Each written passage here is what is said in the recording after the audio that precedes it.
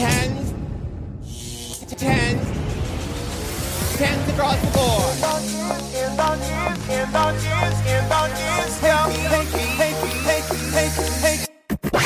Step aside, the mic is on. I never finish a sentence, I ramble on. I'm Evan, here's the twonk. Face like a baby, but I drink like a drunk. Ripping to the mic, and I can't sit still. You can hear me spit on the rumor mill. Wanna hear more? Go to Patreon. I'm training for the day that Taylor's gone. Hey, girl, it's your world. When you walk the street, step into the beat. Hey, kitty girl, get your twirl in the disco heat. You're the boogie body rockin' queen. Mirror, mirror on the wall, I'm the sickest of them all. Cough, cough, cough, diabetes. Wanna get with me? Better eat your Wheaties. Join the show in season 8. Back next year, I vacillate. It's Latte Boy, the voice of reason. Taylor's back for another season. Hey, girl, it's your world.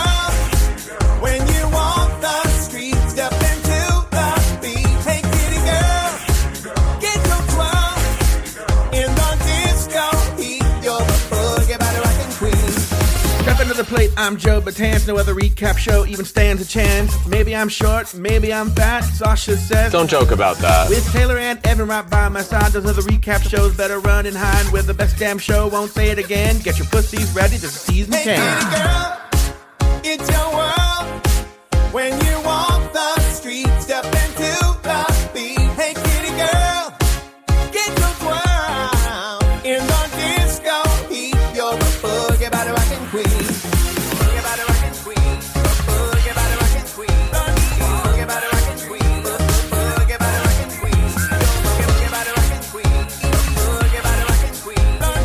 Boogie body rockin' queen. Hi, Evan, is Dan your boyfriend? Are you dating me or RuPaul's Drag Race? Hey Taylor, this is Kathy from Pod as My Co-Pilot. Remember us? The little show that could? When is this nonsense going to be over with drag queens? We miss you. Kitty, kitty, hey, kitty, kitty, hey, kitty, kitty, yeah, oh, kitty, kitty, hey, kitty, kitty, hey, kitty, kitty, yeah, oh. Are you ready for a recap show? He won't let us go, we're in Mexico. We just wanna see our numbers grow. No matter what you know, stay away from Joe. Hey, kitty girl, RuPaul's Drag Race. gentlemen, start your engine. RuPaul's Drag Race. May the best woman win. RuPaul's Drag Race. Gentlemen, start your engine. RuPaul's Drag Race. May the best woman win. Welcome to the RuPaul's Drag Race recap show for season 10, episode 0, Meet the Queen. My name is Joe Batans, and I am joined, as always, by one temporarily single co-host. From the podcast Pod is my co-pilot. Please say I don't define drag. Drag is defined by me. to Taylor, the Latte Boy. Hello, newly single Taylor, the Latte Boy. How are you? Living the bachelor life, that's me. Living the dream. I am currently in my underwear as we tape this. Are you And I'm really? fine with it. Yeah. Oh yeah. Yeah. No. Totally. Oh, don't show me. It's just. Ah! I mean, I'm wearing a polo shirt. I am classy. That's what he's using. Yeah. He you know, like when like a little sex kitten, you know, like wakes up the next day after hooking up with a guy and she's wearing the man's shirt. And it just covers her nether regions. That's you right now. That's he's just me. wearing a polo shirt and it just covers just enough of the latte. I sat down wrong on my huevos. Sorry. I'm glad This week. I'm glad I wasn't talking. Now I have next week's sound, and I have Friday sound clip ready to go. I am so glad I was not. Well, you know what? They're an isolated track, so I would have gotten it anyway. Yeah. But, well, Taylor the Latte Boy, welcome to season 10 of RuPaul's Drag Race. It's like we haven't done one of these in forever. Yeah. It feels like it's been so long since we have talked about a show about men in dresses walking down a runway to music. Yeah, what a long hiatus we've had here. We're like Will and Grace, that they disappeared for years and then they came back. So yeah, it's the same. I had to dust the cobwebs off. I forgot how to do this. Mm-hmm. Yeah. So are you anticipating the next 12, 13 weeks? Yeah, I mean, are we ready to talk about our feelings about the show? Should I explain why I'm single first before like people think that something happened? You got divorced. No, don't put that out in the universe. No, I didn't get divorced. So no, my husband Babalu had an opportunity to go to Tokyo for 10 days with a buddy of his. Mm-hmm. So he is currently, as we speak, he just left San Francisco International Airport. Mm-hmm. He left probably about 30 minutes ago. So he's in my favorite part of the trip to worry about and have no control over. He's over the Pacific Ocean at this point for the next 14 hours. And then he is spending some time in Tokyo and Okinawa and Kyoto.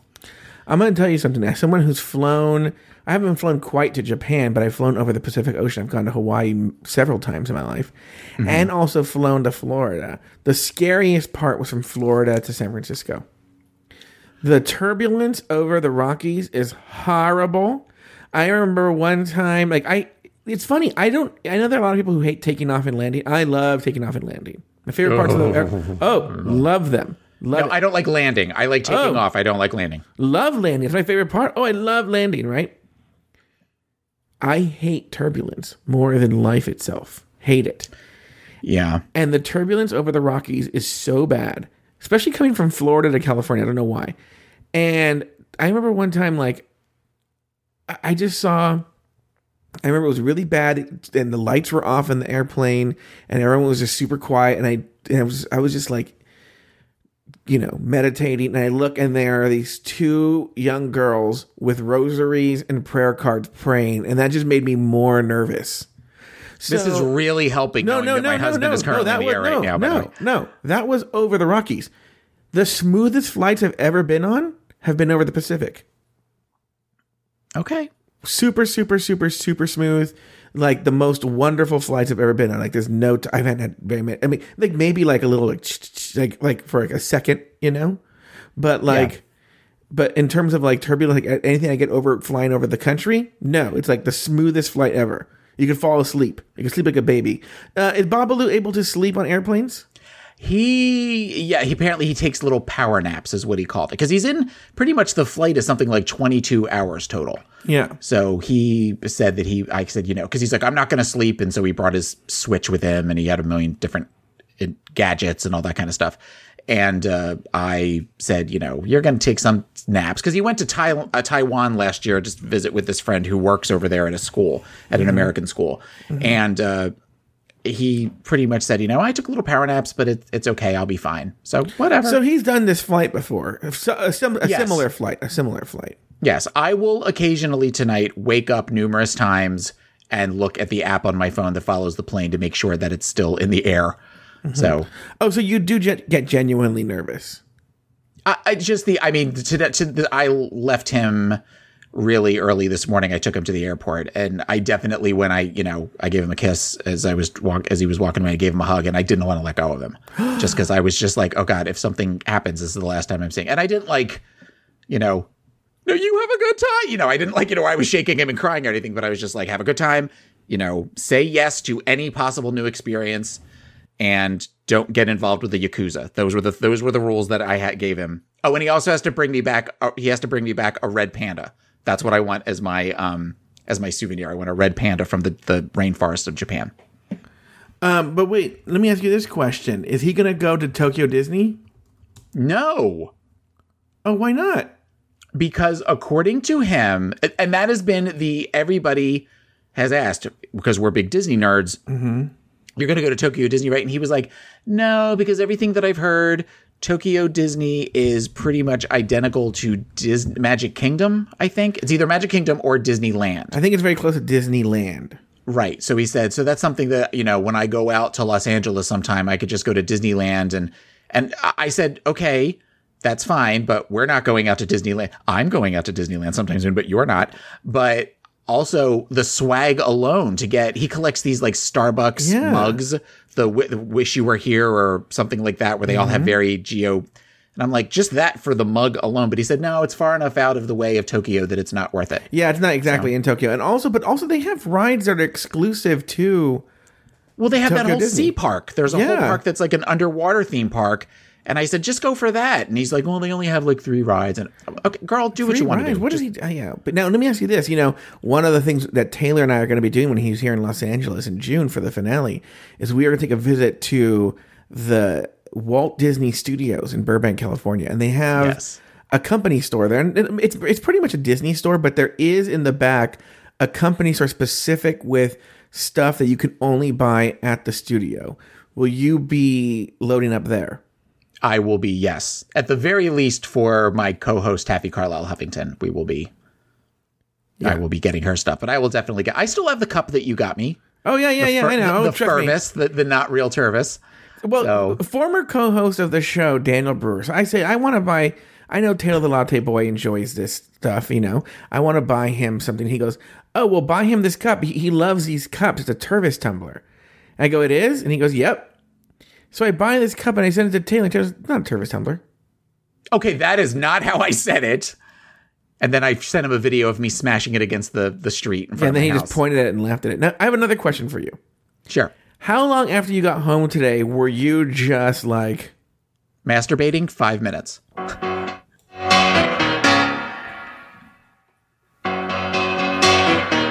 Just take those old records off the shelf. I should totally do that as a video podcast. Yeah, you should totally do that. No, I haven't done that yet, though I made a joke about that today in a support group I was running, where somebody asked me a similar question, and I said, well, I could do that, but I would just keep going, and you would hear the crash into the bookshelf, and then, like, books falling into the... That's the way everyone knows. That's what Taylor looks like right now. Like, just his little tidy whities and his polo shirt just covering his... I am not in tidy white. I couldn't tell you the last time I wore tidy whities. That had to have been in high school, I think. No, college. Because I got my first pair of Calvin Klein boxer briefs. I think I was a junior. So up till that point, I would wear tidy whities. Wait, I'm sorry. I need to do this. I'm sorry. I forgot to mention this. Evan, this is from the movie Risky Business. It's actually probably the most famous Tom Cruise scene of all time, wouldn't you say? I would think so. And he's like a young man, and his parents leave, and he slides into the room in the shot. And he's in an Oxford and tidy whities and white socks. And sunglasses. What? Is he wearing sunglasses? Oh, yes, and he has on sunglasses, too. Yeah, and he's singing. That's not the part I was focused on. The part I was focused on is when he falls on his back on the couch and he shakes his legs and you kind of see his, taint area in his butt. Oh, well, you yeah, do? you don't actually see, no, you don't see like his actual ass crack, but I mean, it's where it's an odd angle and his junk is all kind of, this is, the subtle observations of an 11-year-old gay boy watching HBO in 1983. And he does this thing where he just lays on his back and he does like where he like shakes, he like does this like sort of thing, and you all of his kibbles and bit Jimmy a little bit. I see you getting ready.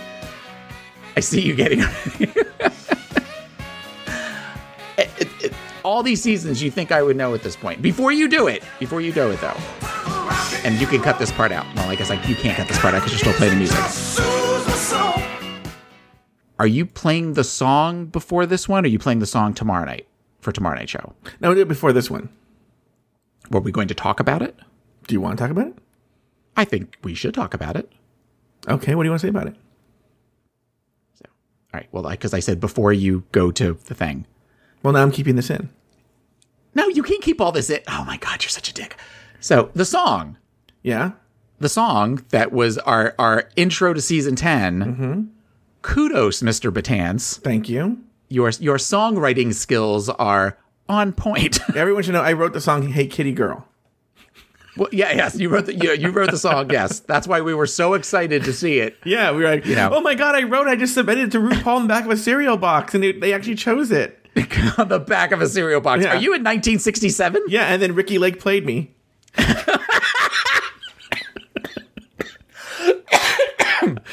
Let's be honest, Divine played me. Yeah. I loved the song. Mm-hmm. It was definitely out of my comfort zone to do the rap, but I did it and sent it to you. and was not disappointed at all. You sent it to me the morning that we're taping this, just that I got to hear it, and I sent it to my co-host on Pod as my co-pilot, and they both were amazed by it. So thank you very much for working as hard as you did on that. Thank you. I think it's a fun way to start the new season. Thank you. You know what's so funny? Maybe one day I'll play. Maybe I'll play on a rumor mill or something. But I wrote yours and Evan's right away, and I was sort of struggling with mine. And then right when I sat down to write mine, and I really do not remember, but something really pissed me off. Like right when I sat down to write mine, something really pissed me off, and I wrote a really, really dark verse, and I sang it. And I sent it because he's 26 or something. I was running all the lyrics by Patreon co-host Evan Ayers. Because I wanted to get his feel for it, as a young gay boy. And you knew not to send the dark lyrics to the therapist? That's true, too, actually. And I go, do you think this is too dark? And he was like, oh, Jesus. He goes, yeah, that's really dark. I'm going to want to hear that. You're going to have to send it to me after we're done taping. Yeah. Maybe I'll try and find it when we're done taping. Maybe I'll play, Form Decor. Okay. We'll play it on Form Decor. We'll play it on Form Decor. Oh, see, you dangling that carrot because I said I didn't know if I wanted to do a Form Decor tonight. God damn it. Okay. Yeah. But yeah, like super, super dark. It's like, it was like, but then once I got in a better mood and I had some coffee or whatever, then I wrote the one. But I feel badly because I was like, I just wanted to get my verse out, you know? And, I have this rule. And the rule is if you're going to make fun of other people, then you have to make fun of yourself twice as much. And so my verse, like I said, was so dark. It said horrible, horrible things about me. And but then when I rewrote it, I was just so happy to not have such dark lyrics. Well, I guess I said I was fat and short. Yeah, but that's every episode you say. Yeah. Reference to. So, but I did play the song for Sweet Michael today, and he laughed and he said, Did you write these lyrics? And I said, yeah. And he goes, I could tell because you're really good at being mean to people. And I was like, oh, that was shady. So, all right. Well, every week VH1 releases a sneak peek for each episode. And this week we got the entire set of workroom entrances. On this episode, we're going to focus solely on the workroom entrances of each of the drag queens. If you want to save the surprise of the workroom entrances for the premiere of the new episode, stop listening right now and come back when you've finished watching the episode. That said, the first one into the workroom was... Oh, like a phoenix from the ashes, Eureka is back. I'm Eureka, and I am so excited. I'm so excited to be back for real. I was like, want to die. All right, Taylor the Latte Boy, your thoughts on Eureka? She's no longer O'Hara on the show. So what are your thoughts on Eureka? I thought she looked great. I loved the whole Phoenix outfit. One thing that I've seen over the year since she was on season 9 is there definitely, and she talks about this, there's been an evolution to her where she kind of looked messy when she first came on last year in that pink and blue thing. Mm-hmm. This year, she looks more polished. She looks more put together. I know she talks later about not feeling confident, but she looked more confident. She looked like she felt more. I mean, you would have to be confident kind of to wear that enormous headdress and the shoulder pads and all that kind of thing. So I was glad to see her. I know that she was somebody that we weren't necessarily huge fans of in season 9. And then you and I got to interview her last year. And then I really loved that interview. That's one of my favorite things we've ever done on the show. So she definitely has somebody that's rooting for her this year and me. What about you? Yeah, I thought she looked fantastic. I thought she's clearly, she has an advantage over anybody who's ever been on Drag Race, is she's gotten that first, couple episodes out of the way. So she knows what it's like to be on the show and to come back. It's almost like she's on All Stars. And so, but playing against people who are new. Yeah, but I think that her statement that people think that I'm super confident and I know what I got, but I'm actually scared. It's something that she talks about when they're all standing in front of Rue, because that does make her a bigger target, because they do want to, you would think that on some level they would want to try to get her out of the way because she's already technically had her chance, possibly according to the other queens. Yeah, but true. But this isn't like All Stars where they actually could get rid of her. This is all Rue makes the decisions, and I actually think her workroom entrance is the kind of outfit that a person who's been on the show, who now was able to use the notoriety from the show to make some coin, if you will, to go out and buy better outfits. And she had a year knowing that she's going to be back on the show. There are times that I've seen pictures of her on Tumblr and stuff where like posters for. Oh, it's a funny joke dates. because she hurt her knee tumbling. No, shut up. No, it's where they're where you and when I say this isn't going to sound. It's not a read, but it doesn't even look like her. Where she's got in contacts and her makeup. She sometimes wears makeup that's pretty severe, but when she does her makeup really soft, there's one picture that I could think of where she had this like platinum blonde long wig on that was sort of flowing. She almost looked like an ice princess, and she was beautiful in this thing. And then at the bottom of it, it said Eureka O'Hara. I was like, holy shit, she looks great. Well, now we saw she's dropped the O'Hara, and now she's just Eureka. Okay. Well, but I mean, I knew her as Eureka O'Hara. Yeah, so. yeah. Now, what you brought up that we interviewed her last year, but that's the reason why I have a new policy that I will no longer interview. Well, that's not true. I'm going to interview drag queens at DragCon. I'm going to try and interview as few drag queens as possible, because what happens is when you interview them and you get to know them, then it's harder to say objective things about them. Like you even just said, now you're rooting for her now because you interviewed her. Well, okay. But I mean, if she had come on and she had been a cunt, then that would be something where I'm like, oh, I hope she's the first to go. I mean, I enjoyed my experience with her, and that on top of watching her evolve over the last year through photos and through videos and experiences, that kind of stuff, that is helping me to where I'm rooting for her. I'm going to say this as a spoiler ahead of time, not a spoiler, but just a spoiler for me, that with the possible exception of like 2 or 3, I really like this cast. No, yeah, it's going to be very hard for me to not root for the majority of the cast. Yeah, maybe it's as a backlash against. Well, no, last season was pretty RuPaul's Best Friend race too. I don't know maybe everyone's gunning now because they know that there's a life after the show. But I was very encouraged when pulling the clips. You hear a lot of cheering when everyone walks in, like a lot of warmth. There isn't like, and we'll get to Aquaria. The only really kind of salty one was Aquaria, but she was the last one in. So they were all very encouraging of all the other queens and very warm to each other. I would say this cast may be the one. My theory on this is they're all gunning for Miss Congeniality at this stage, at least for the most part, or what's now called fan favorite. But I think that at least early on, while everybody's game is still, while everybody's defenses are still up, we're all still in that Miss Congeniality place. Cut to next week when there's a fist fight between 4 of them. Well, look, we'll get to it, but I think there's a little bit of a rumor of a little bit of a dust up. But by the way, the show's never officially said that they're going to call it fan favorite. They've never said that.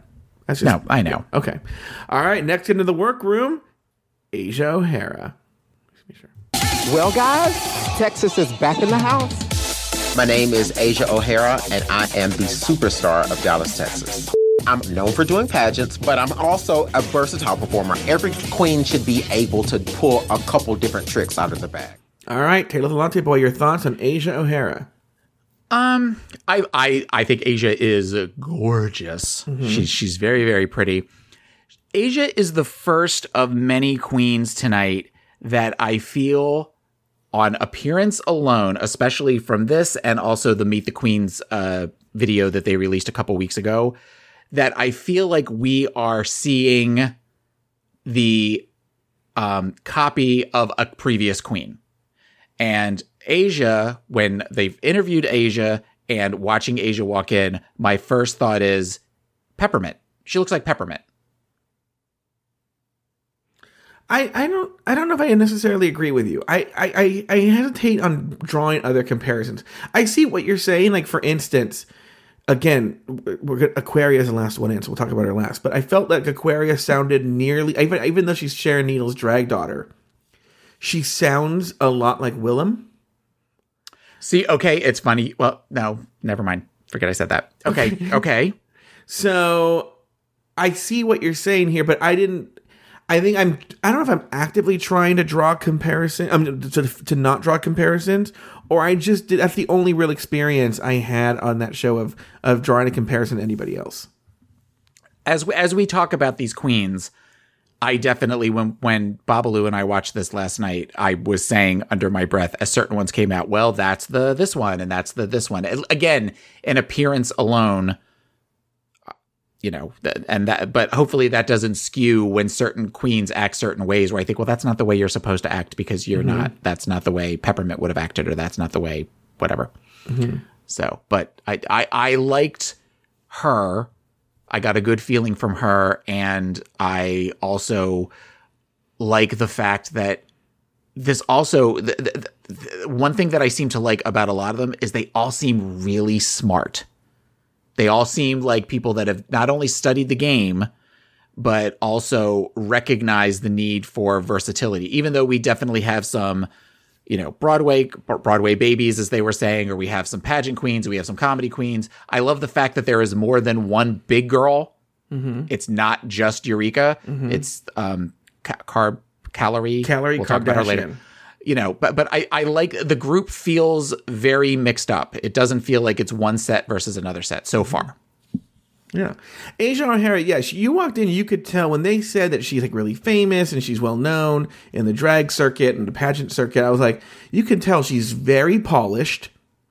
Polished, yes. That's a good word to describe her. Very, very polished. She looked fantastic. She looked great. She's going to be a force to be reckoned with for sure. Yeah. All right. Next into the workroom. Okay, it's time for dinner. I'm Miss Cracker. I'm thin, I'm white, and I'm very salty. And that's what makes me a cracker. As a performer, I'm wild. Barbie on bath salts. Come for the face, stay for the crazy. Taylor the Latte Boy, Miss Cracker, your thoughts? Miss Cracker feels like the big personality of the season so far. She looks like the one that, but not big personality like, I'm trying to think of somebody that was big personality that was annoying. Joey Boohecker? I can't think of somebody off the top of my head, but kind of like Adore Delano in the beginning. Laganja Stranja, somebody that's the big personality that's very look at me. Mm-hmm. She's somebody that I really like. I thought she looked great. She had the big ball hair or something. Was that a grapefruit in her hair? Yeah. That's what Asia said. What's funny is I had a very positive reaction to Ms. Cracker. And the reason I think it's funny is she's the kind of person that I would generally not have a positive reaction to. Like that dumb entrance with I don't think it's dumb, actually it worked with It's Time for Dinner, but like someone who usually comes in and does something like that, I generally have an adverse reaction to, and I didn't have that with her. I liked her from the get-go. There was something, and maybe she's a little self-effacing, but she's funny, and I'm going to say something very controversial here. I give Trixie all the respect that's due, Trixie Mattel. But I feel Ms. Cracker accomplishes a lot of what Trixie Mattel wants to be. I think I feel like Ms. Cracker nails it. Not that Trixie isn't successful in her own right, but let me rephrase. When I saw Trixie was going to be on the show, I had feelings of how I thought Trixie would be or should be, and she wasn't. And she sort of let me down on season 7. But Ms. Cracker, so far from what I've seen, has lived up to what I felt Trixie Mattel should have been or could have been on season 7. Okay. Does that make sense? She's doing it for me. She delivers it for me. So I'm a big fan of Ms. Cracker. Anything else on Ms. Cracker, Taylor? No. All right, let's go to the next queen, Yuha Hamasaki. Can you feel the shade? What the? I'm Yuha Hamasaki. I'm blonde, ambitious, and I'm beaters. My drag style is glamorous. Big lashes, makeup done, and I have all of my teeth. I thought that was funny. How my teeth. Taylor, your thoughts on Yuha? Wait, Yuha Hamasaki. Yuhua? Yuha. Yuhua. Yuhua. Yuhua. Yuhua. Okay. No, Yuhua. Yuhua? Racist jokes with the recap, guys. Again, somebody that I liked. I liked the she's very quick on her feet when she said she's Chinese, and I think it's Ms. Cracker said that's Japanese, and she goes, "You're not a real woman." I mean, like that she was able to think of that pretty quickly. She was somebody again. She's a queen of color, which I like. The only Asian queen, I think, this season. I liked her. I don't know how far she's going to go. Yeah, that's a good question. How far? Let you know what? We haven't done this. How far? I unfortunately I can't play this game this season because I know too much. I host a show called The Rumor Mill. But I would love to get your thoughts on how far you think these girls are going to go. By the way, speaking of things like that, somebody, one of our listeners, posted on our Facebook page a picture of a spreadsheet. Oh yeah, that kind of showed where everybody. Have you taken that down? Oh no, I guess we should, huh? Could you please? Because I started to see it and was like, and then that like erase from my memory. Yeah. Yes, and unfortunately, I think I know who's all the way at the top. So I think I know who wins, but we don't know who wins. Sure. Okay. Okay. Because you said something like this isn't completely right. This isn't accurate from what you've heard. There's some controversy about one of the queens at the top. Okay. All right. So going back from the beginning, Eureka. I think Eureka. So let's do top half, bottom half. Okay. Or I'm good. That's what I'm going to do. I'm not going to try to say I think she's going to go home ninth. I think Eureka is going to go bottom half, but close to the middle. All right. Okay. Who was the next one to come in? Asia O'Hara. I think Asia O'Hara is going to be top half. Okay. All right. Who was the next one to come in? Was Ms. Cracker. Ms. Cracker. I think Ms. Cracker is going to go top half, but close to the middle. All right. And Yuhua. I have a feeling Yuhua is going to be bottom half. Okay. Well. Okay. So should I be keeping track then? Do you want to keep track? Well, because eventually it's going to be, there's, 9 of them are in the top half, and only that's not going to make sense. Yeah. Maybe we should wait till the end. Okay.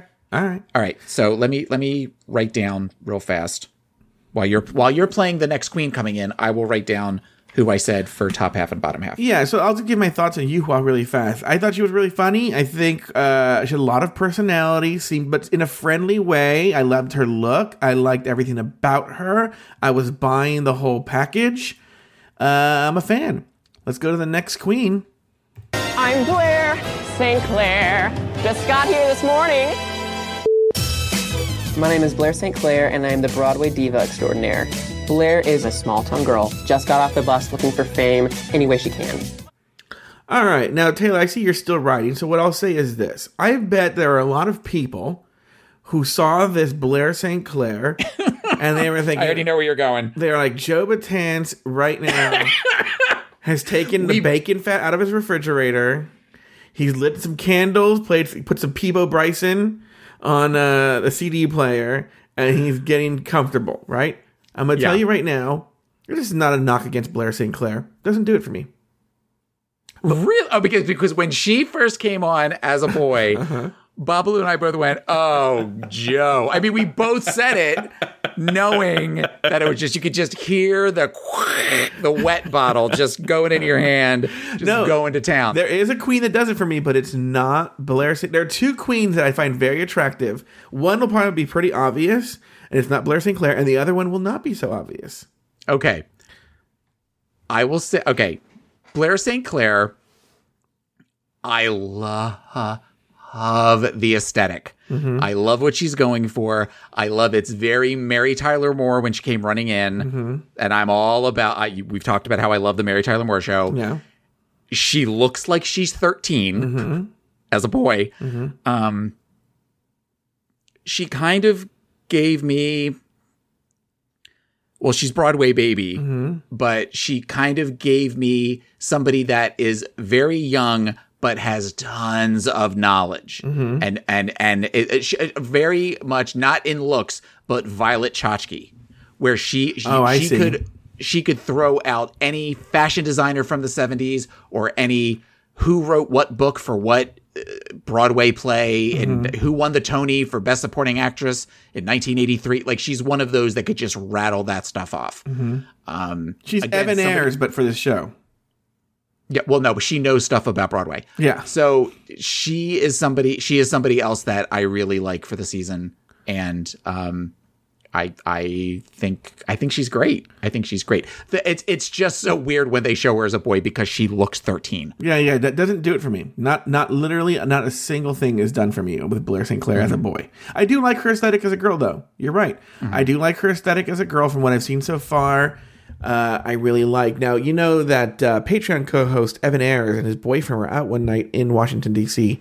and ran into Blair St. Clair. She was performing somewhere. And according to Evan Ayres, she was into him and Dan and was like talking to them and obsessed with them. I feel drag queens are just like almost like strippers and just do that. Yeah. But have we told my stripper story on here? Oh, no, but please don't let that stop you. I'm very curious to actually hear this. Color Joe intrigued. Yeah. Years. This is going back 20 years ago.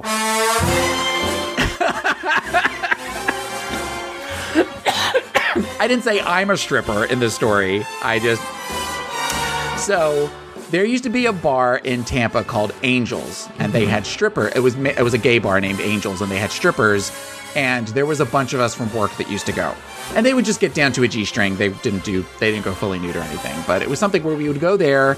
We would watch a couple strippers. I worked with a couple of guys that were slightly older than me. They would do the creepy thing where they would shove dollar bills in their, junk and have conversations and that, and then just kind of take off. So there was this one guy one night that was beautiful. He was totally gorgeous. I was totally a smitten kitten at this when this guy's dancing. He was probably dancing to like Pony by Genuine. So that kind of plays the scene out. As to what's going on at this point. I just made Joe laugh. So that's my day is done because I got Joe to laugh.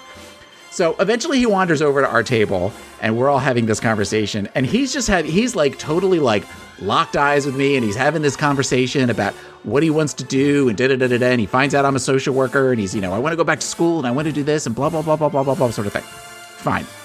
So cut to 2 weeks later, I go back to Angels with my coworkers. And of course, at this point now, short of showing up in the tuxedo with the thing of roses and the top hat, where I'm just thinking like, where's Pedro? Where's Pedro? What's going on? Where's Pedro? Sort of thing. So Genuine Pony plays again, or whatever the song is that he's playing at this point. And he comes out and he dances and everybody all does their thing and everything.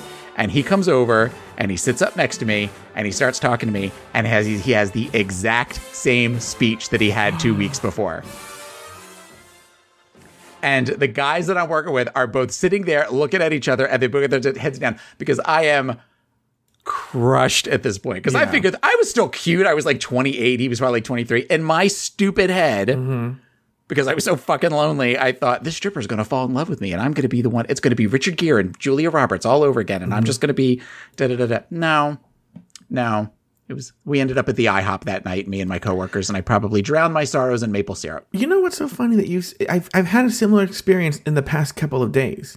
I mean, I'm older now, so I don't care, But for Patreon, I interviewed remember all the way back in All-Star Season 3, they did that music video? Months ago, yeah. Oh, yeah, all the way there. See, I barely remember All-Star Season 3, but the one thing I do remember was that there was this one dancer who, I fucked the camera. I didn't fuck the camera. He was I fucking the camera, right? Yeah, when you said that like that for a second, I took a pause wow, you really were smitten. Yeah. And his name's Jake Dupree, right? I'll even say everyone go follow him on Instagram at Jake Dupree. And he agreed. We have some mutual friends. And he agreed to do an interview for the show. It's on Patreon. You can go listen to it, And if you haven't listened to the interview, Taylor, I'm being serious. If you're out there and you're thinking, what the fuck would this guy have to say? I'm going to tell you something. This is actually part of the story. I thought it was. I'm only about 3 minutes into it, but I have started listening to it. I'm going to tell you something. I thought it was going to make a 15-minute, 20-minute interview that I'd tack on to Rulaska Thoughts. Yeah. Taylor, we talked for over an hour on the interview. I saw that it's like 72 minutes. And we talked for 3.5 hours total. Like another 2.5 hours off the air. Now, look, this guy, don't get me wrong. I realize that I look like a Jabba the Hutt candle that's half melted and they haven't been thrown away yet, okay? There it is. There we go. But okay. So, not that I ever had a shot with him. I wasn't trying to get a shot. I just want to make that clear. I realize everything, okay? He's 30 and hot and was like the grand marshal of the West Hollywood parade. I wasn't even trying. It's one of the things where you don't even try, you know? Yeah. But in the phone call, he was like, "Oh my God, would you ever have me back on again? I loved being on the show. This was like the one, I love this. Anytime I have a chance to talk about Drag Race, I would love to talk about it." And even off the air, he was saying this. He was like, "Can we please hang out sometime? You're like fucking cool." And I was like, "Oh wow." I'm like, again, not in a romantic way. I was just like, this guy that I think is funny and cool is actually thinks I'm funny and cool, right? Mm-hmm. Like, I would love to hang out with him and his fancy gay friends, right? Mm-hmm. The next day, I text him about like, "Hey, thank you." And I essentially got that kind of response where I referenced something and he wrote like question mark. And then I like overly explained what I meant, the joke I made. And then I've literally heard nothing since. Like, no, by the way, it doesn't affect me at all. I never have to see Jake Dupree ever again, you know, in my life. But I just think I know what you mean, where you're like, "Oh, this is the beginning of a new friendship or something." And then the next day he's all like, "What? No." Like, yeah. That was essentially the one night stand of friendships. We had like the 3.5 hour conversation. We're done here. I almost wish you hadn't told me that till after I listened to the episode. Because now I'm going to listen to it and I'm just going to make a face. No, he's super nice. I don't think he means anything by it. I just think that that's just the way it is. You know, I'll tell you another story. I have a friend who works in show business. I'll say that. And he worked with Brad Pitt on a movie. Okay. And he and Brad Pitt hung out a lot during the movie. He was only on the movie for like a week or two. Okay. My friend. So at the end, he thinks that they're going to be like an exchange of numbers and like, okay, well, you know, it's nice. We should hang out now, you know? And Brad Pitt was like, "No, that was later, you know?" So like, it's one of the similar experiences that like the friendship lasted as long as you were working together. And I think that's common in show business. It's just sometimes you get tricked by it. Yeah. Well, anyway, but we still have each other. We still have each other. Sha-la-la-la. We've got tonight. Who needs tomorrow? Oh, don't mind me. I'm just here to sweep up the competition, girl. I am Monet Exchange, and you better get your currency in check, bitch. Oh my God! What the? You shady. I can't believe it. Monet is a very fun, effervescent personality, charming. Any single men out there are very charming. All right, your thoughts on Monet Exchange, Shade of the Latte Boy. Okay, going back to my thinking, putting them in the cookie cutter of other character, Bob.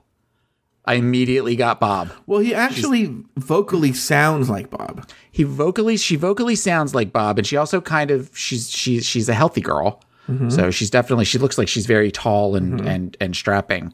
I like her. I definitely like her. I kind of am trying to remember the video. I'm looking at the picture, the cast photo that is on our Facebook page. Mm-hmm. So, and she had the one with the blue lips and the blue wig and the real tight, which I thought was a really hot look. So, by the way, it's facebook.com/Drag Race Recap. If anybody wants to check us out. But again, she's somebody else that I liked. I got Bob. I liked her a lot. Again, when she walked out, very similar to my experience with Cracker. Something I usually don't like, a gimmicky entrance like that. She came with a fucking broom, and I'm like, oh God. But I liked it. It worked. Yeah. It worked for me. I didn't hate it. I did not hate it. I liked her. But, you know, not to make any predictions or anything like that, but, like, I don't see anything special about her, but I don't see anything horrible about her.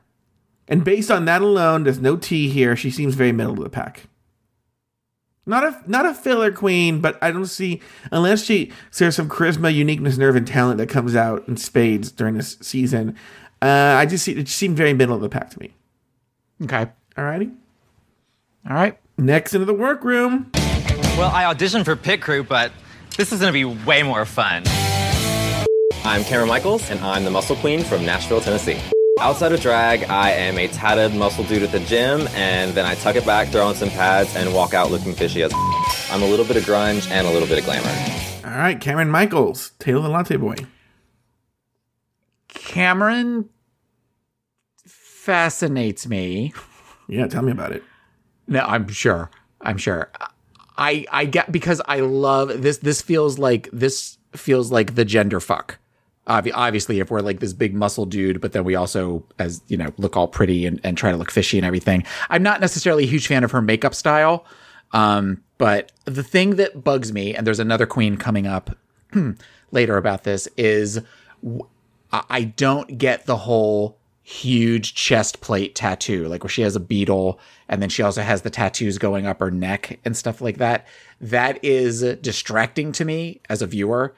That just may be because I'm an old man, but that is something that when I see that, no matter what she does, I'm focused on the tats sort of thing. You know, I mean, there's something that we'll talk about at some point, I'm sure, is Katya's new podcast. And she posted a picture of herself recently having gone through rehab and all that kind of stuff. And Katya's got tattoos now. And my first response when I saw her was, oh. Like, it was disappointing to me, because it feels like it's so rare that we have queens anymore that aren't all tatted up. Mm-hmm. So, and she's got them where she's got them go up and down her arms and everything now. And it just was, that's an unfortunate distraction for me. Mm-hmm. Do I not like her because of it? No. She's going to have to work a little bit harder for me to not pay attention to that. I want to see more. Everyone talking about how hot she is as a boy. I'm not saying she's not. I need to see more, I think, before I make that my final Joe decision on this. But also, look, I think I've grown up with the show. And if you would have asked me season 6 or season 5 or 4, I would have told you fishiness was the ideal. And that was something to strive for. Now that's not necessarily important to me. I don't. If you're fishy and that's what you are, and that's great. But I don't think to be America's next drag superstar you need to be fishy. And I don't think that's something I'm not opposed to people who aren't fishy. Okay. So her aesthetic is fine. I thought it was interesting. You hardly ever see rocker girls. Adore is one of them, but yeah, that on the show. But this bitch is not fishy, and I'm not saying that as an insult. I'm just saying that I'm just calling it as it is. You know, it would be like if a black girl came in and said, like, I'm super pale, and you're like, no, you're not. You know, so that is like, she said she was like really fishy as fuck. I'm all like, your drag is fine, but like you're not fishy. Like, see, someone even said that's a man. Yeah. You know? Well, I mean, when you come in with, I mean, she had those guns that were just, you know, with the shoulders that look like softballs and everything. That can be, again, there's a distraction to it. But also, if it's something where she's playing with gender, I get that. And I appreciate that she's doing something slightly different, or doing something different from the usual fishiness. And I'm fine with that. But then don't come in and say, I'm fishy as fuck. Well, but would Milk say he's fishy as fuck? No, Milk would walk in and say, Zaddy's home. Zaddy's home. All right, well, then, okay, so yes, anyway, so the point is, Karen Michaels seems fine, seems great. I have no problem with her. She looks fantastic. I just don't think she's fishy. Next into the workroom. Guess who finally decided to crash the party? Is that Mayhem? That's Miss Mayhem Miller, girl. I'm Mayhem Miller, and I'm the queen of the party. My drag family has all the best girls that used to be on RuPaul's Drag Race. Morgan McMichaels, Delta Work, Detox, and I'm the best one out of all of them. All right, Taylor Latte Boy, your thoughts on Mayhem Miller? Kennedy Davenport. She looks like Kennedy Davenport. I don't like these comparisons. I can't help it. That's the first thing between this and watching the Meet the Queens video. That's the first thing that went through my head. Mm-hmm. I didn't hate her. Sure. It's a good endorsement. If we're starting off talking about all of the queens, you know, a lot of them have attachments to other queens, you know, as far as drag mother and daughter, that kind of thing. Mm-hmm.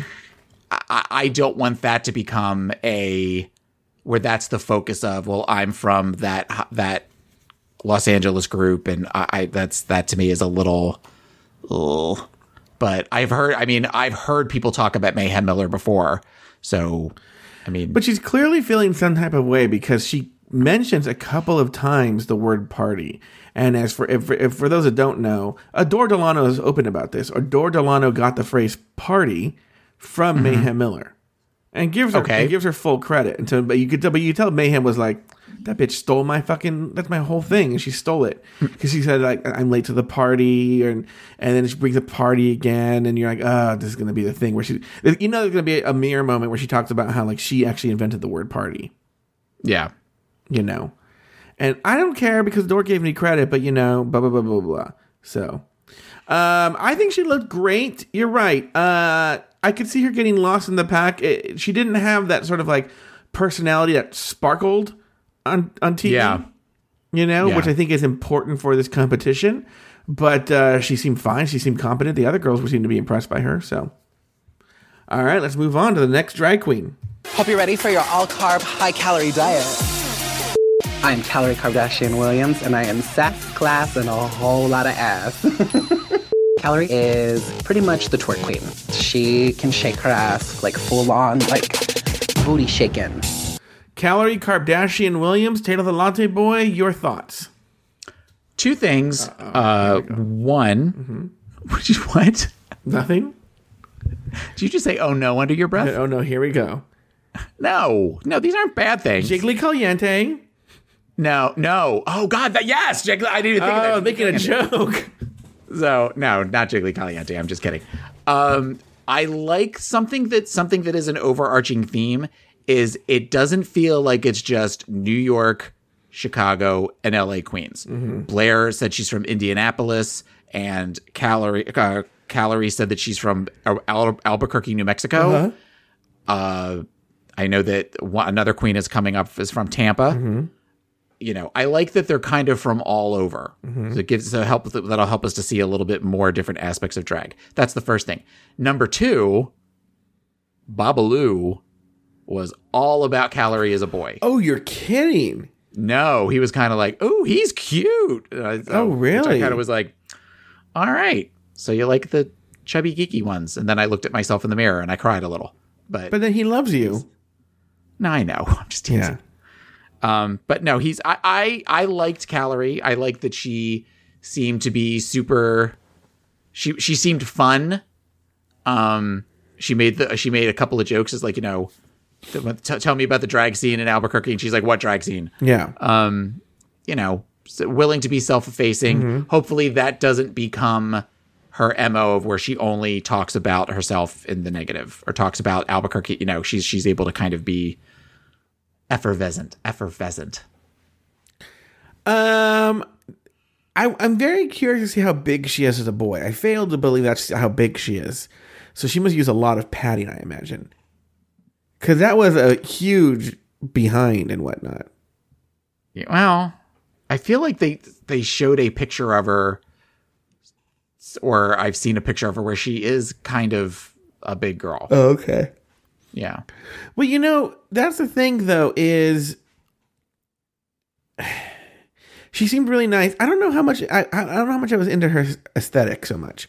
I think she looks like every one of my cousins. Okay. So I think that's why I was like, oh, you know, that's my cousin. Okay, so I can't say Kennedy Davenport, but you can say your cousin? My cousin's never been on the show. That we know of. Yeah, that'd be kind of great if she had been. All right, next into the workroom.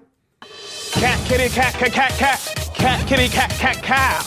Bringing you the heart of season 10, honey. Monique Hart, the face. My name is Monique Hart. She's the razzle dazzle queen. A little sprinkle over here, a little glitter over there, honey. Yeah! She's gonna give you the ooh-ah sensation, honey. Taylor the Latte Boy, your thoughts on Monique Hart? Shea Coulee. Oh, really? I wouldn't call her Shea Coulee. I got Shea Coulee from her. I got Shea Coulee from her look. Mm-hmm. And the, you know, cat, whatever, the, you know, the Ricky Tiki Tavi Tavi, was very, I came to slay. I'm not here to play. I came to slay. I kind of got that sort of thing. Yeah, I'm pussy, bitch. So, but again, I liked her. I didn't love her. I liked her. I'm with you. Seemed very middle of the road to me. Yes. I have no problem with her, but I'm just like, meh. I'll be with you for a while. I'll be surprised if you're here at the Snatch Game. You know? Oh, no, I don't think she'll make it to famous last words. The winner of season 10. I think she makes it to Snatch Game, I'll say. And this is not coming from any tea. I'm not trying. I know I have a show called The Rumor Mill, and you're like, oh, Joe knows the elimination order, blah, blah, blah, blah. I'm still saying, just from what I see, she seems like someone who would make it past, but like, she's the first person to go home after Snatch Game in my head. Does that make sense? Like, they have Snatch Game, and then she's the first one gone. I would not be surprised if she went home before Snatch Game. But at this stage, if she makes it to Snatch Game, okay, that's... Yeah. All right, here we go. Next person in the workroom. Never loved ya. My name is Dusty Ray Bottoms. I'm from the best city on earth, New York City. Dusty Ray Bottoms is dark, glamorous, and trashy. She's also dyslexic.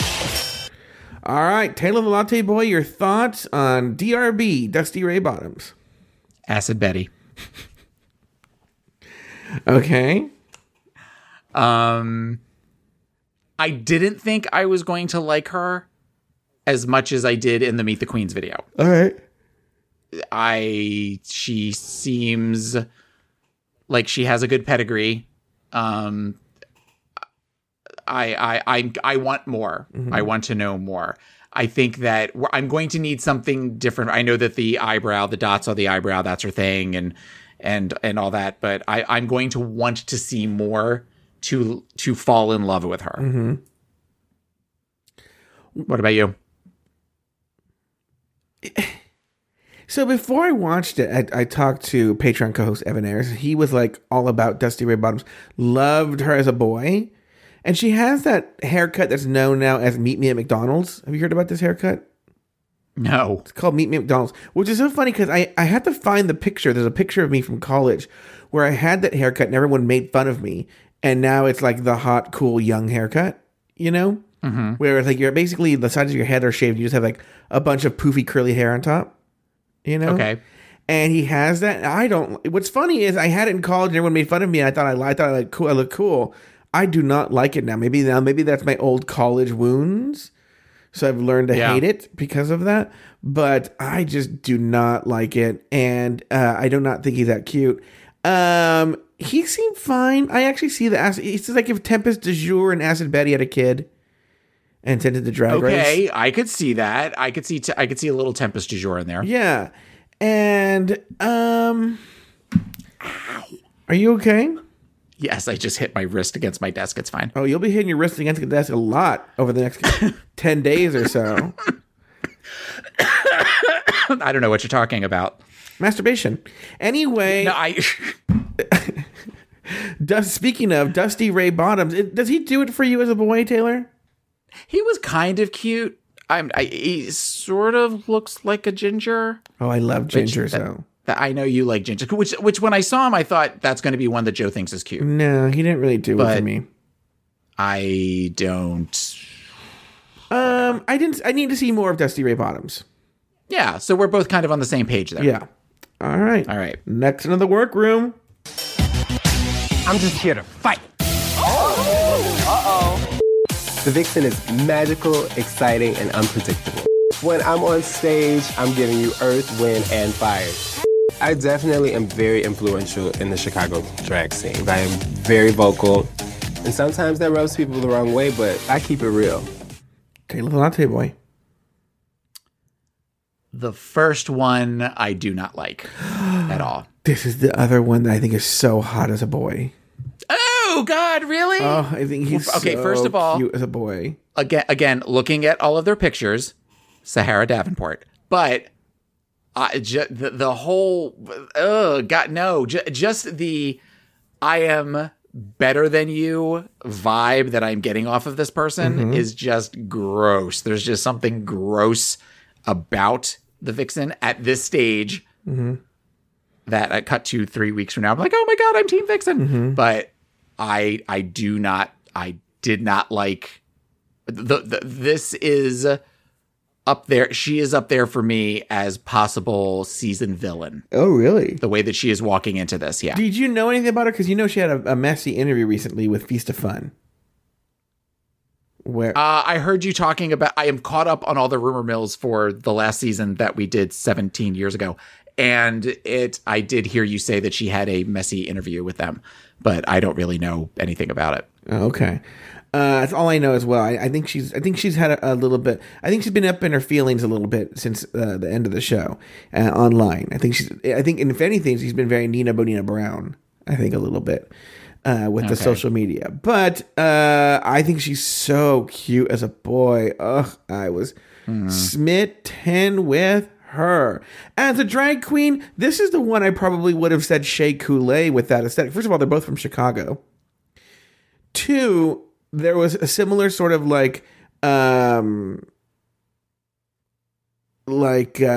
amalgamation of things on her outfit that just didn't, they didn't go together. It was, she had the stupid Chicago. Yeah.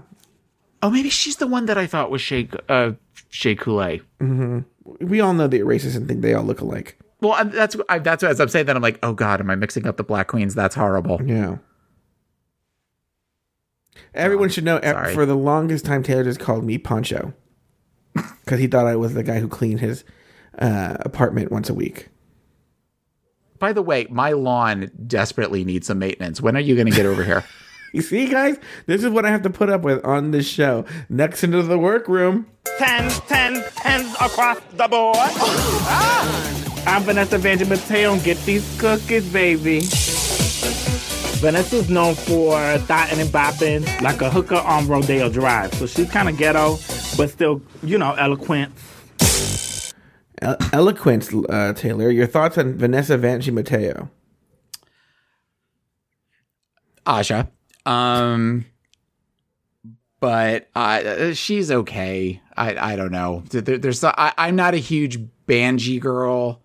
Hey, oh no, that's not true because I liked Banji girl. Banji girl. Banji girl, you're all my world. She's from Tampa, so she's a local girl for me. But you would think I'd be rooting for her a little bit more than I am. I don't know. And she has another one of those stupid neck things that's like right up under her, right on her chest, right below her neck. That is going to be distracting for me depending on what she's wearing. I also just can't stand the way she talks. Like, it's just gonna bother me. It's just gonna have seniors in me.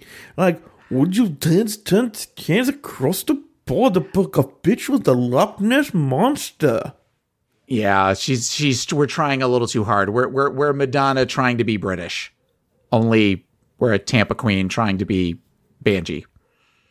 So she's not somebody I don't know. I mean, I know Alexis Mateo did very well on the show.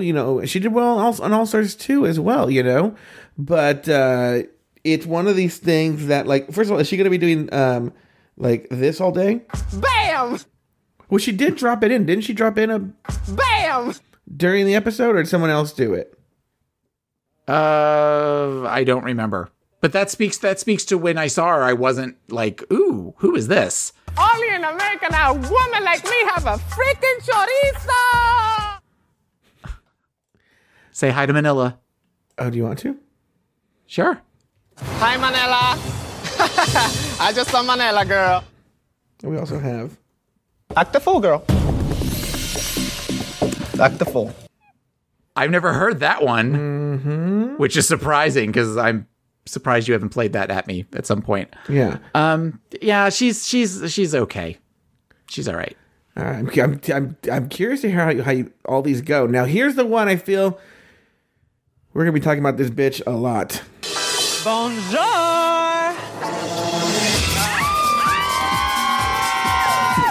My name is Aquaria, and I am a superstar. Aquaria is the name on everyone's lips in New York City. I can tell that every girl in the room knows exactly who this bitch is. Oh my god! And, they should. Taylor? Looks-wise, yeah, I get Pearl. Attitude-wise, I get Milk. I did not like her at all. I didn't like her in the Meet the Queens video. In fact, she's the first one on the Meet the Queens video that we got through iTunes. And watching that, my first thought was, oh, God, if they're all like this, I'm going to hate this season. Well, she's also the one that said the opening line, which is... I don't define drag. Drag is defined by me. Fuck off. That's the first thing when she said that. I'm like, you're like 12. You don't know. No. Well, also the statement makes no sense. Listen to it. Listen to it. I don't define drag. I don't define drag. Okay. Drag is defined by me. That's the same fucking thing. I think she meant to say, drag doesn't define me. I define drag. Yeah. Yeah. Well, then we're an idiot too. Yeah. Because you and I never get sentences or sentence syntax or grammar mixed up at all on here. Well, no, but she clearly thought that one out. That's like a line she showed up with. Yeah, well... Okay, so go ahead. You don't like her? I'm not impressed. I have heard rumblings, I think, through you, that she is going to be messy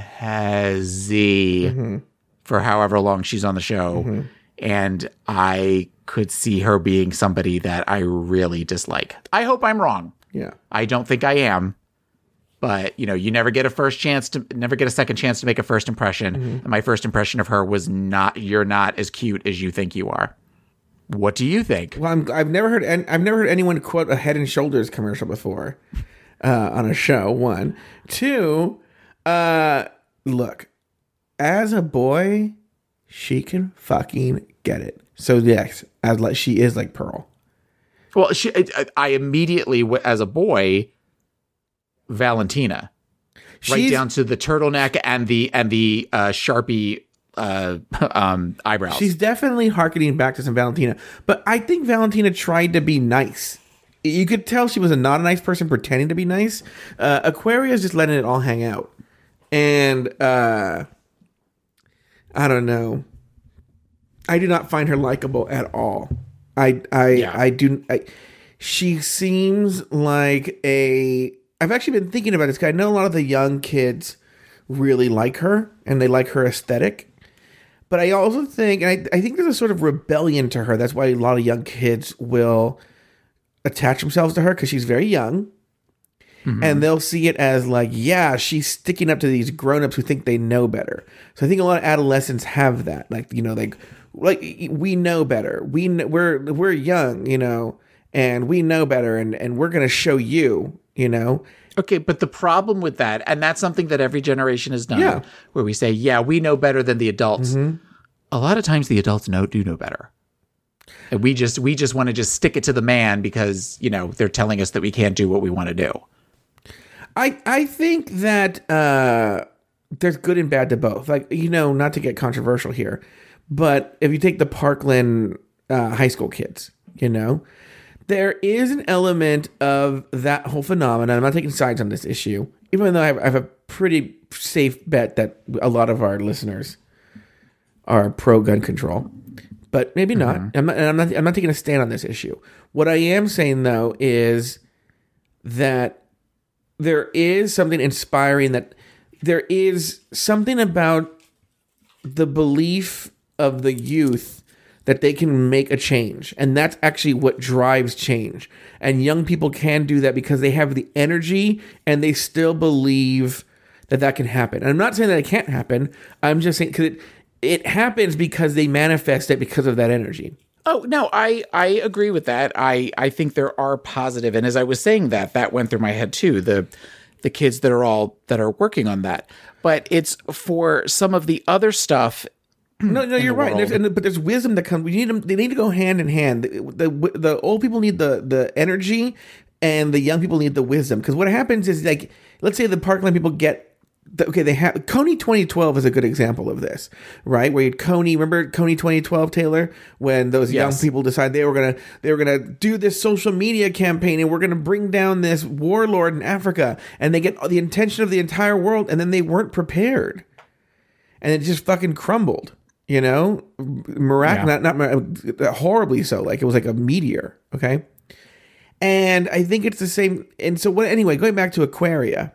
With the Parkland people, yeah, like when they have the energy, but then sometimes you see them on interviews, and whenever they talk for a really long time and they don't have prepared speeches, they start to sound like children. Yes, the two of them were on Bill Maher a couple weeks ago, and I was thinking, you have some really good points, but now you're just doing to the where you're starting to drop the F-bomb and stuff because you're realizing you're on TV and you can do that, and it's trying to.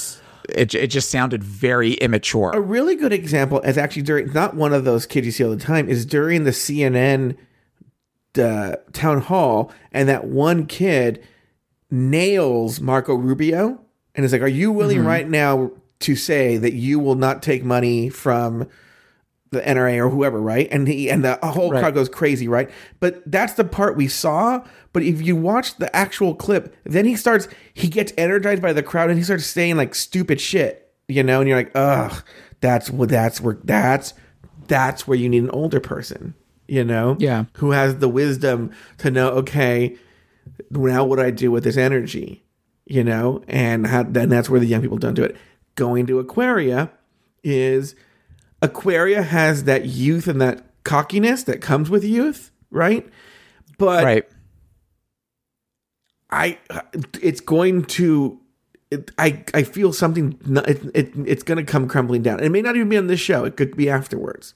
Because the problem when you're young and hot and people want to fuck you is they let you do whatever you want. Right. That's the problem. As Pedro at Angels in 1996 learned, or rather, I learned the lesson. Would you ever really date a stripper though? No, I would never. I never had the opportunity. I think that I would not be opposed to dating anybody. Getting to know somebody, if they said, well, this is what I do for a living, I would be fascinated. I have a million questions. I would be willing to date them. I don't know how I would do long term in something like that. What about you? No, not because they're a stripper. I can't imagine a universe where I have anything in common with a stripper. Okay. By the way, I dated someone. But that's also how you get to know whether or not you have things in common. Because that may be something where you guys have a love of Drag Race, or you guys enjoy the same music, or, you guys both like, I know that you like, you're a foodie. Maybe they're a foodie too. So there are ways that we find out things like that. You know what's so funny is I would totally date a porn star. I don't know why stripper is the weird thing where I'm like, huh. Is it because there's something glamorous, especially at this point in time, about porn stars, that strippers, you immediately go to the place where they're stripping it on a Tuesday afternoon on Hollywood Boulevard someplace, and they're letting old man, with porn stars, there may be a feeling of that they have some control over who they have sex with and what they're doing and that kind of stuff, because they can say, I refuse to work with that actor, that kind of stuff. With a stripper may be where once they're up on stage, or once they're in that back room doing a lap dance, they kind of just sort of, whoever's there in front of them, they want to make $1, they have to dance for them. I'm speaking in gross stereotypes, and for any of our listeners who may be strippers or porn stars, I apologize. That's not, but I'm just wondering if it's that initial consultation.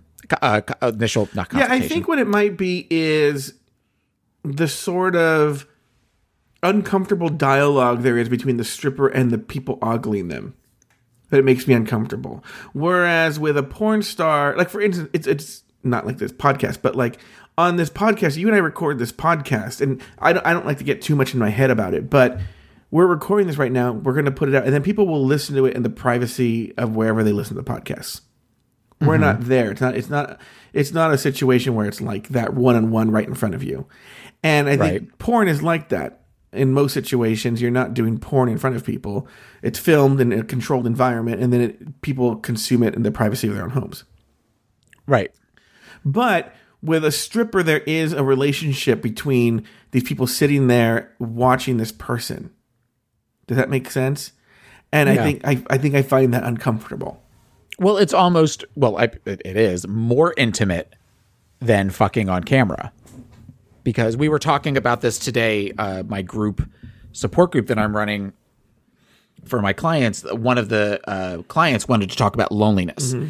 And we were talking about how in 1980, 20% of the population classified themselves as lonely most of the time. Mm-hmm. Now we're at 40% in the United States. So we were looking at, well, what could some of the reasons be for that? And then we were talking about technology, how people are more connected, yet they're more isolated because everything is when you text people or if you're watching porn or whatever you're doing it through a device. Mm-hmm. Whereas if you have somebody in front of you, even if it's those micro relationships where you say, hey, how you doing when you're walking up and down an aisle at a grocery store, there is still that connection. There is still that pheromones. There is still that electricity that goes through people that you can't get that same thing through holding a phone or watching something on TV.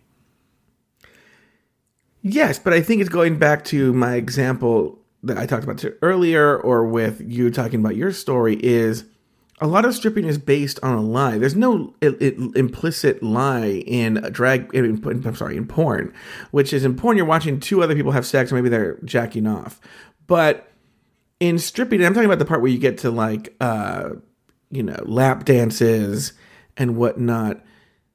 They lead you to believe. So a stripper has to essentially at least fake it that you have a chance with them. I've never been to a strip place, a strip bar or anything like that. I have a strip club story that I'll tell you another time.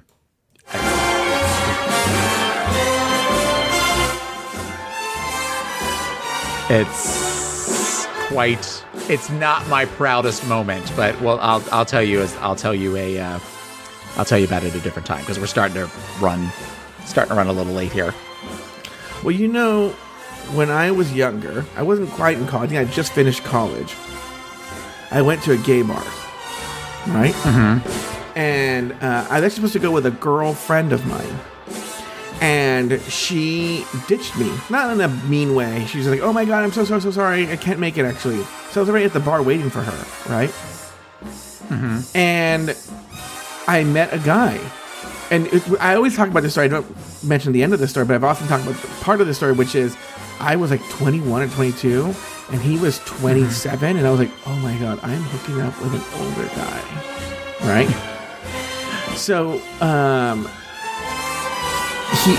I don't know why this happened. He told me his name was Steve, and I was like, hey, Steve, I'm actually not gay. I'm straight. I don't know why he said this, right? You said that to him? I said it to him, right? And he was like, oh, whatever.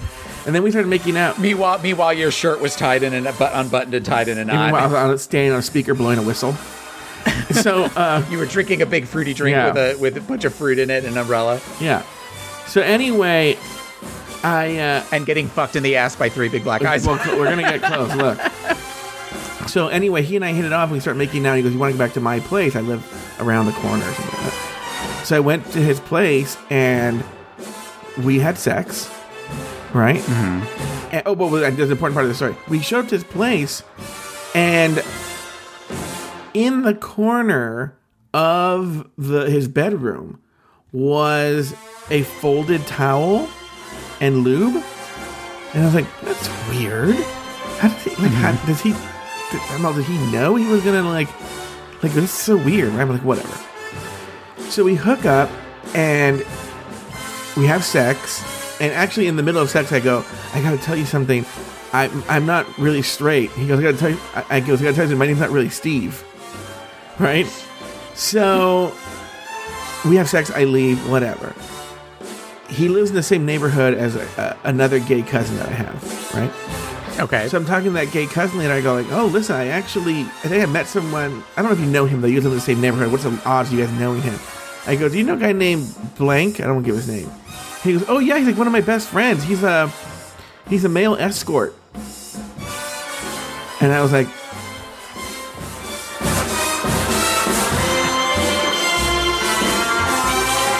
no, but the reality, I was like, what? And then it all made sense to me, like why there was a folded towel and like a bottle of lube already waiting there, you know? Right. And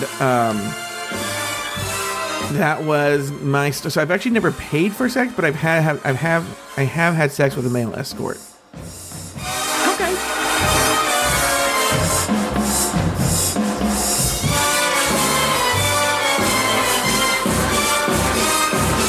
Well, that concludes this episode of RuPaul's Drag Race Recap. Make sure and join us for our next episode where we actually cover the very first episode.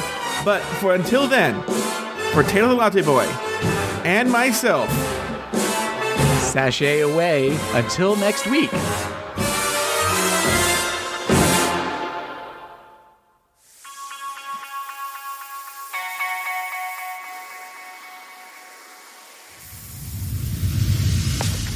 Want to share your thoughts about Drag Race? Email us at dragracerecap@gmail.com. If you want to help the show, leave us a review on iTunes. The more positive reviews we get, the higher we move up in the rankings, and that helps the show find a bigger audience. If you want to help the show even more, support us on Patreon at patreon.com/dragracerecap. For as little as $1 a month, you gain access to exclusive bonus content not available on the main podcast feed. For up-to-the-minute news about the show, follow us on Facebook at facebook.com/dragracerecap and follow us on Twitter at dragracerecap. To find all of our old episodes, visit us at our website at dragracerecap.com. Taylor has his own podcast. It's called Pod Is My Co-Pilot, and you can find it at podismycopilot.com or wherever you get your podcasts. You can follow Taylor on Instagram and Twitter at PIMCTaylor. Want to hear me talk about Drag Race even more? Well, then listen to me on One-on-One with Larry Flick every Friday at 2 p.m. Eastern, 11 a.m. Pacific, exclusively on Entertainment Weekly Radio, Channel 105 on Sirius XM Radio. You can also find me on my other podcast, Catching Up with Mike and Joe, available at catchinguppodcast.com and wherever you get your podcasts. Finally, follow me on Instagram and Twitter at Joe Betance, that's JoeBetance.